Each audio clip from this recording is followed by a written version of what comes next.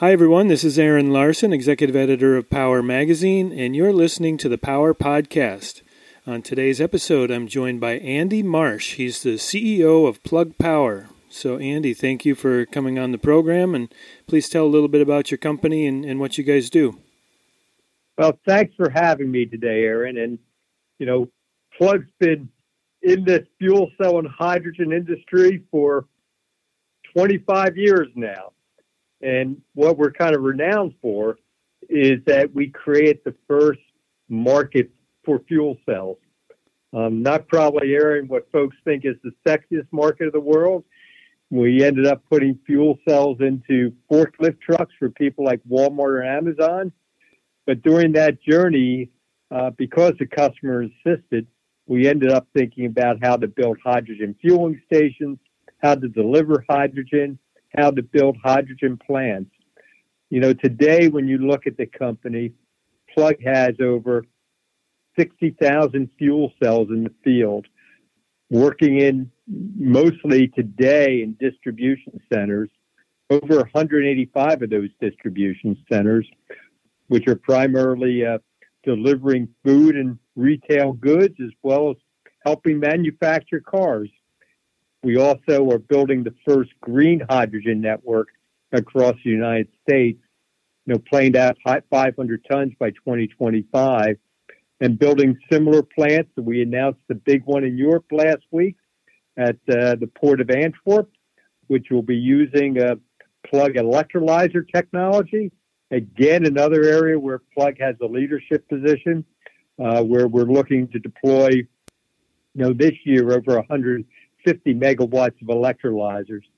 So if you look at it from everything from generation of hydrogen using our electrolyzers to delivering that hydrogen using the trailers we've developed, to the fueling stations, to the fuel cells themselves, and not just in material handling, but we have a JV with Renault in France for putting commercial vehicles on the road, as well as with SK in South Korea for building large-scale stationary products.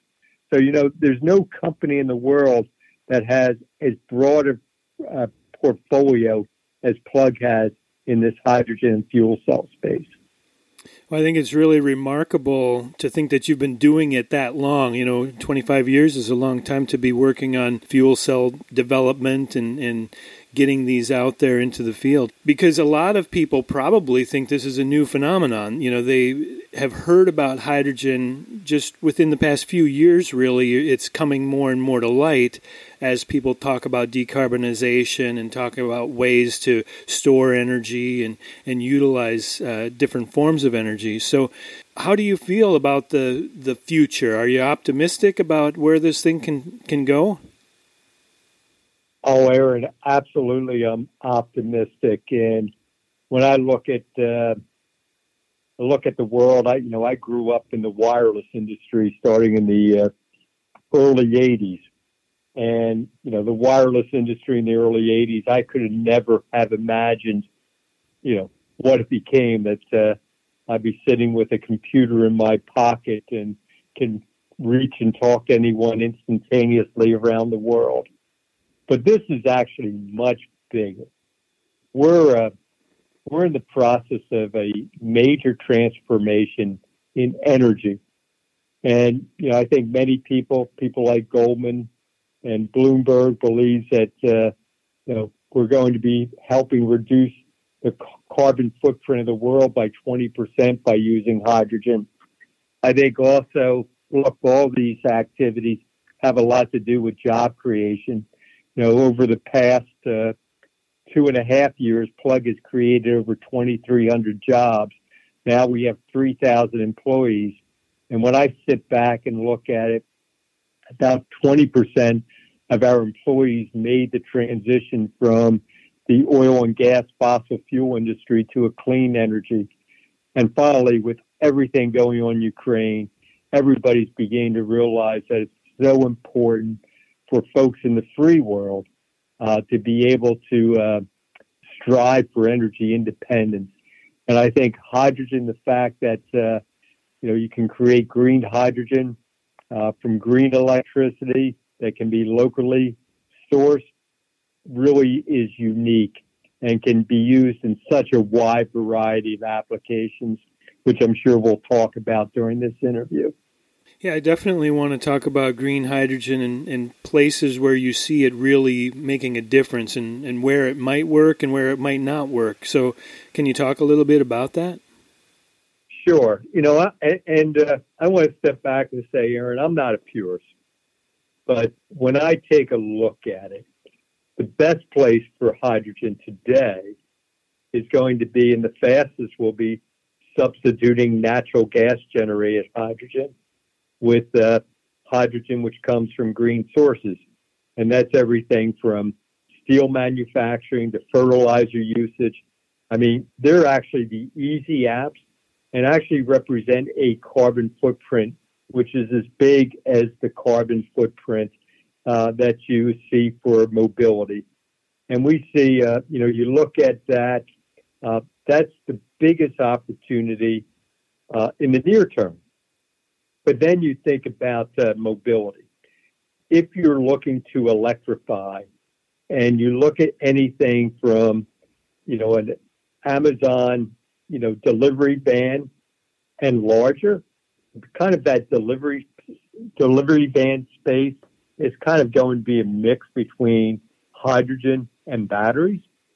Anything larger, just because of space and weight, it's going to be fuel cells if you're electrifying.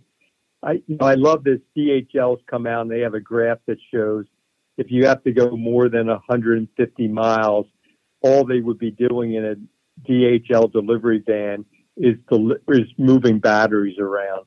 And that's not the business they're in. I think that technology, we're looking to have, 30% of a 250,000 vehicle market for those kind of vehicles in Europe by 2030. I think that's a real good place. I think anything smaller in mobility should probably be batteries.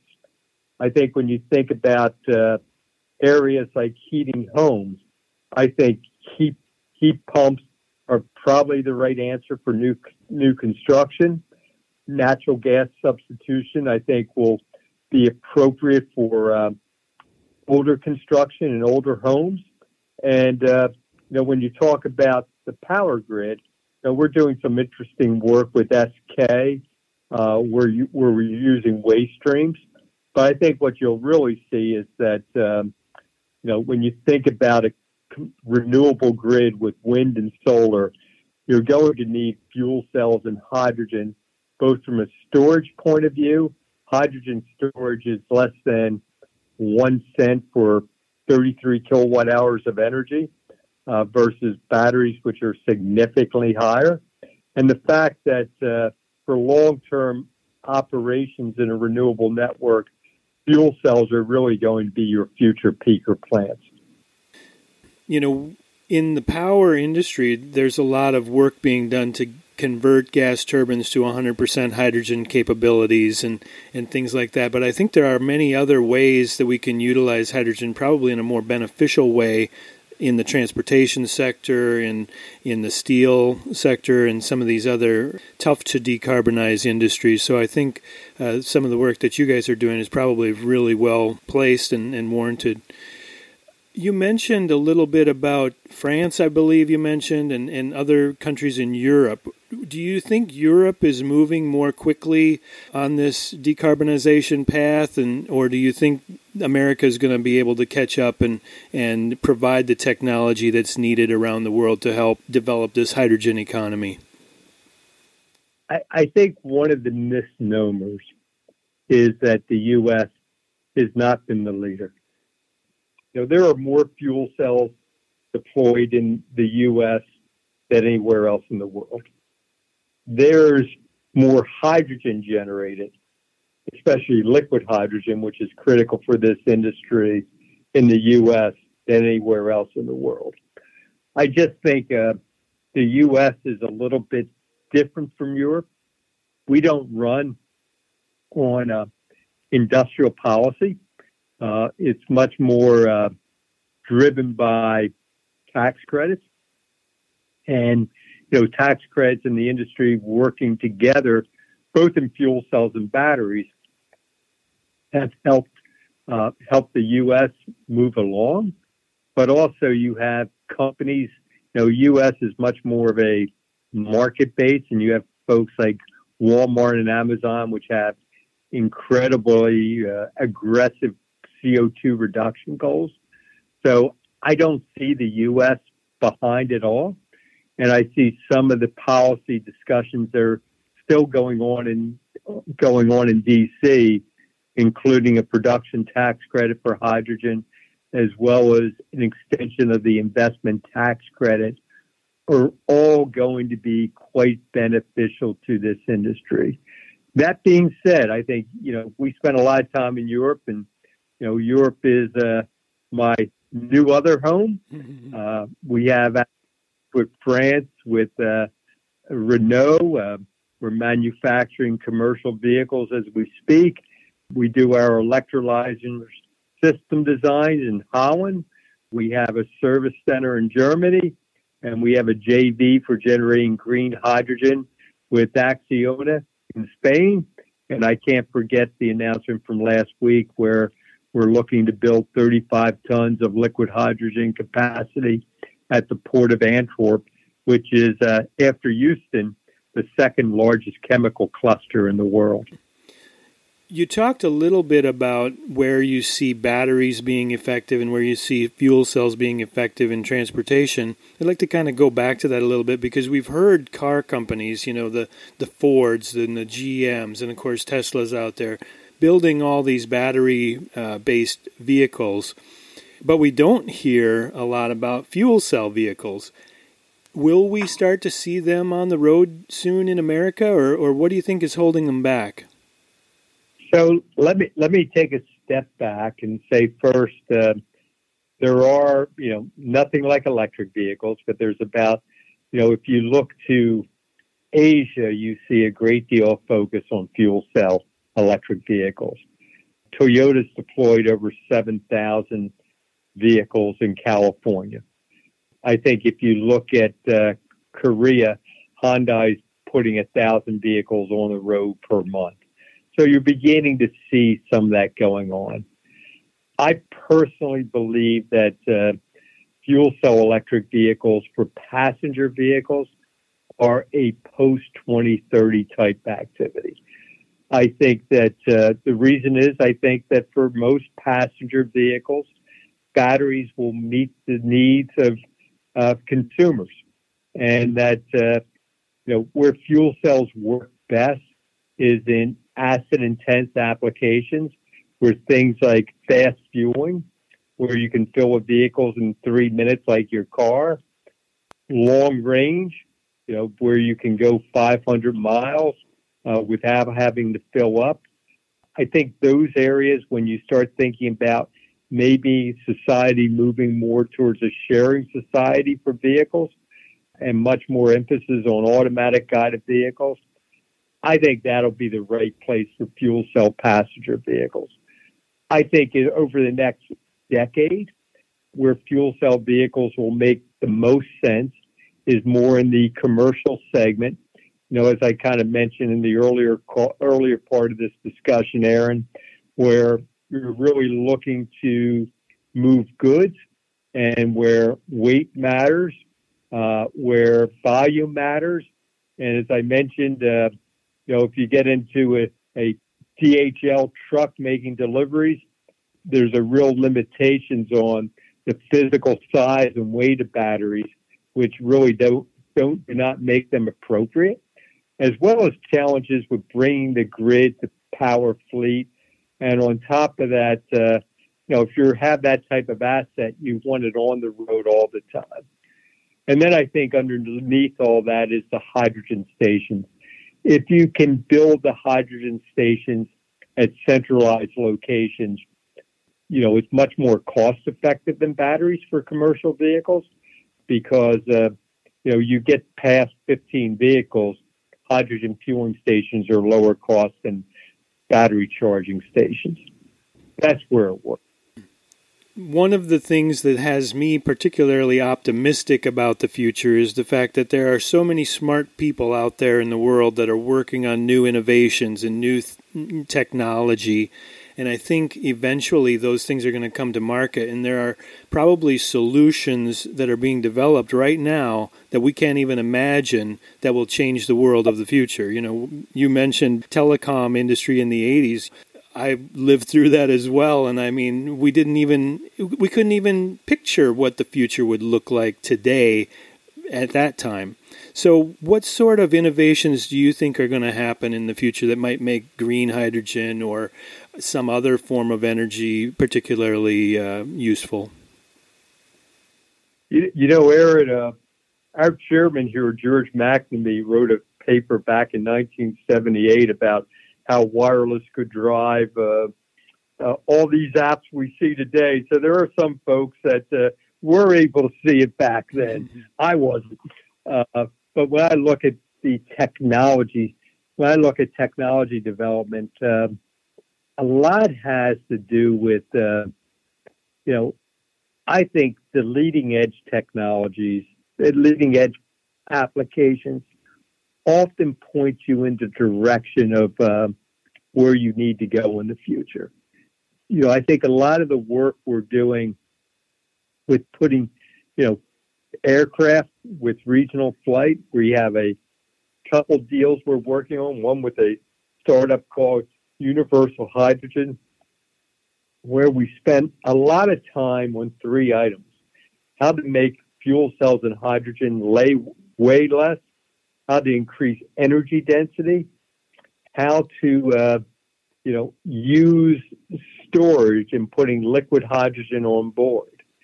All those items, when you think about analogies to the wireless industry, energy density is a lot like putting more radios on a single card. Weight has to do with how you can make smaller and smaller products. And how you do that, one example is that so much work is being done on how do you reduce the level of precious metals? How do you eliminate platinum? How do you eliminate iridium? How do you develop recycling programs?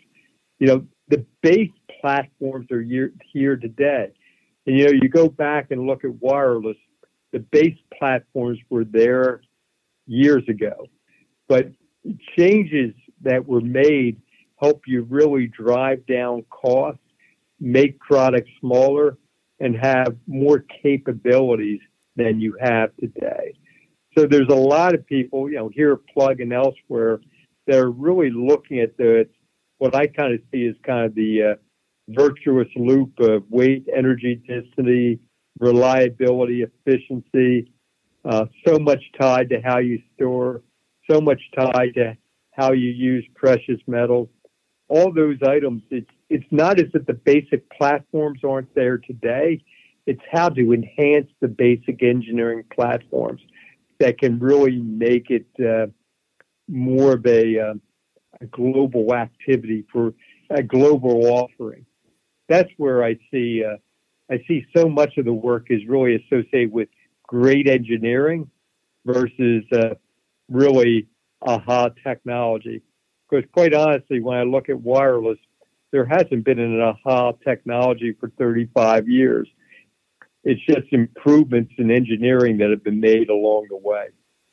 Yeah, I guess that's true. You can make incremental steps every year or two, and before you know it, you've got something very innovative that hadn't been contemplated from the beginning.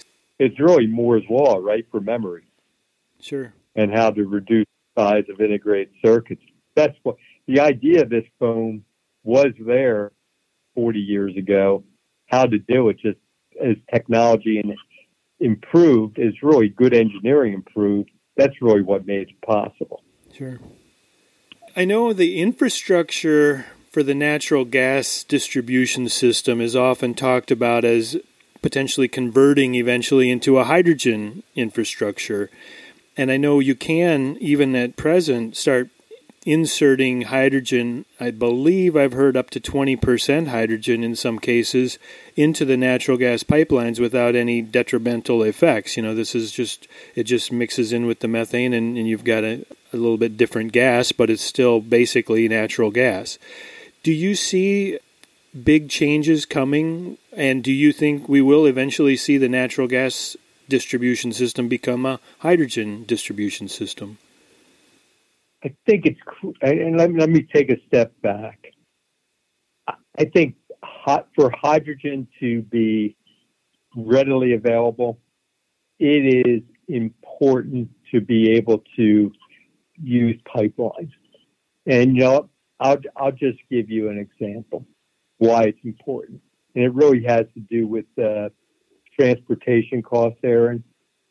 To move hydrogen through pipelines, it's probably, a kilogram's like 32 kilowatt hours of electricity. That probably will cost you 3 or 4 cents per kilogram. If you do it in liquid form, it's probably 20 cents. If you do it in gaseous form with trucks, it's probably 80 cents. So, for this to be really cost effective, pipelines are really important. Your 20% number is kind of a common industry number, I believe that's right. But, I think that this will be one of the advantages. We talked about Europe before. What we're told is that the European pipelines are in a much better capable of carrying hydrogen at scale. But that is the best way to move hydrogen. I think here in the States, you're going to see maybe overlay networks with hydrogen pipelines. But, it's always, the challenge of pipelines, as is right of ways. But for this to be the technology that's able to help reduce the carbon footprint by 20%, we need pipelines. And I think you're going to see more and more work being done to see, how far that 20% can go. I mean, SNAM, and I've heard people disagree with them, claim that 100% of their pipelines in Europe, they run large pipelines that go from Africa into Italy, can be, because of the kind of metals they've used in their pipes, that they can go 100% hydrogen. So to me, the answer is yes, and it's required for this to scale the way many of us would like to see it scale. Mm-hmm. Today, most of the hydrogen that is available on the market is what they call gray hydrogen. It's hydrogen that's produced from natural gas, and there's a lot of carbon associated with that production, carbon dioxide release, and everybody's trying to get to that place of green hydrogen where it's all made from electrolyzers and renewable energy, and there's no carbon release. Do you think at all about the colors and their importance, or is, in your world, is it just hydrogen is hydrogen and we're just trying to make the best use of whatever we have available? Well, I would say hydrogen's not hydrogen. I think that the colors are a good indication of the CO2 intensity. And I think that there's probably a general consensus that more gray hydrogen, quite honestly, is probably not fundable. That, investors are not going to put money into more and more gray hydrogen production because of fear of that being a stranded asset. I think blue hydrogen, I think the challenge there is, I spend time looking at it, is the effectiveness of CO2 capture. And the numbers I see can vary, everywhere from 30%. There's one plant that I know have reached 90%. So, I don't think, you have that challenge with the ability to capture. And then you have the other challenge, which, we look at it, only about 1/3 of the, carbon capture storage projects that have ever been announced have actually been able to be implemented. So we really do think mostly that the solution for the future is green hydrogen. And look, there's three items that drive that. One is the cost of green electricity. And, if you look at today in Europe, because of the cost of natural gas in Europe, boy, it's easy. I think if you look at something around $15 an MMBTU, which we think will be the standard project cost in Europe, we think somewhere between 3 to 4 cents a kilowatt hour, the feedstock has equal cost. When I look at the cost of electrolyzers, we've seen with fuel cells, which are a very similar technology, that costs have been going down about 25% per year, per every time you double the number of units in the field. Very much like the Moore's Law for electrolyzers. And the third item is the cost of capital. As more and more projects are deployed, the cost of capital starts looking like the cost of solar. So, we think that somewhere around 27, 28, that, I think that green hydrogen will be a far superior solution than blue because it'll be the same cost and a much smaller carbon footprint. Mm-hmm. We have what's called Hydrogen Next. We rolled that conference out last year, and we're going to be doing it again in October 3rd to the 6th in Denver, Colorado. And I think I'm going to submit to my conference director that we should get you on the stage and talk a little bit about the work that you've been doing, because it's really fascinating and innovative. Thanks for coming on the podcast, Andy. Is there any last words you'd like to leave us with? Aaron, I like to kind of remind your listeners that all this is possible. We can meet our goals for reducing the carbon footprint.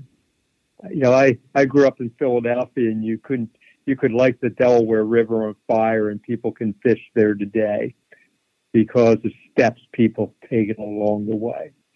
And to meet our goals for keeping temperatures below 1.5 degrees C, technologies exist today: solar, wind, fuel cells, hydrogen, batteries, that can make all that possible. I want to tell folks, be optimistic. And, Plug is the leader in the hydrogen fuel cell space and will continue to be. But the world's going to be okay. We just got to work at it every day. And we've worked at it for the past 25 years, and we're going to work at it for the next 25 years, and we're going to meet our goals around the world. All right.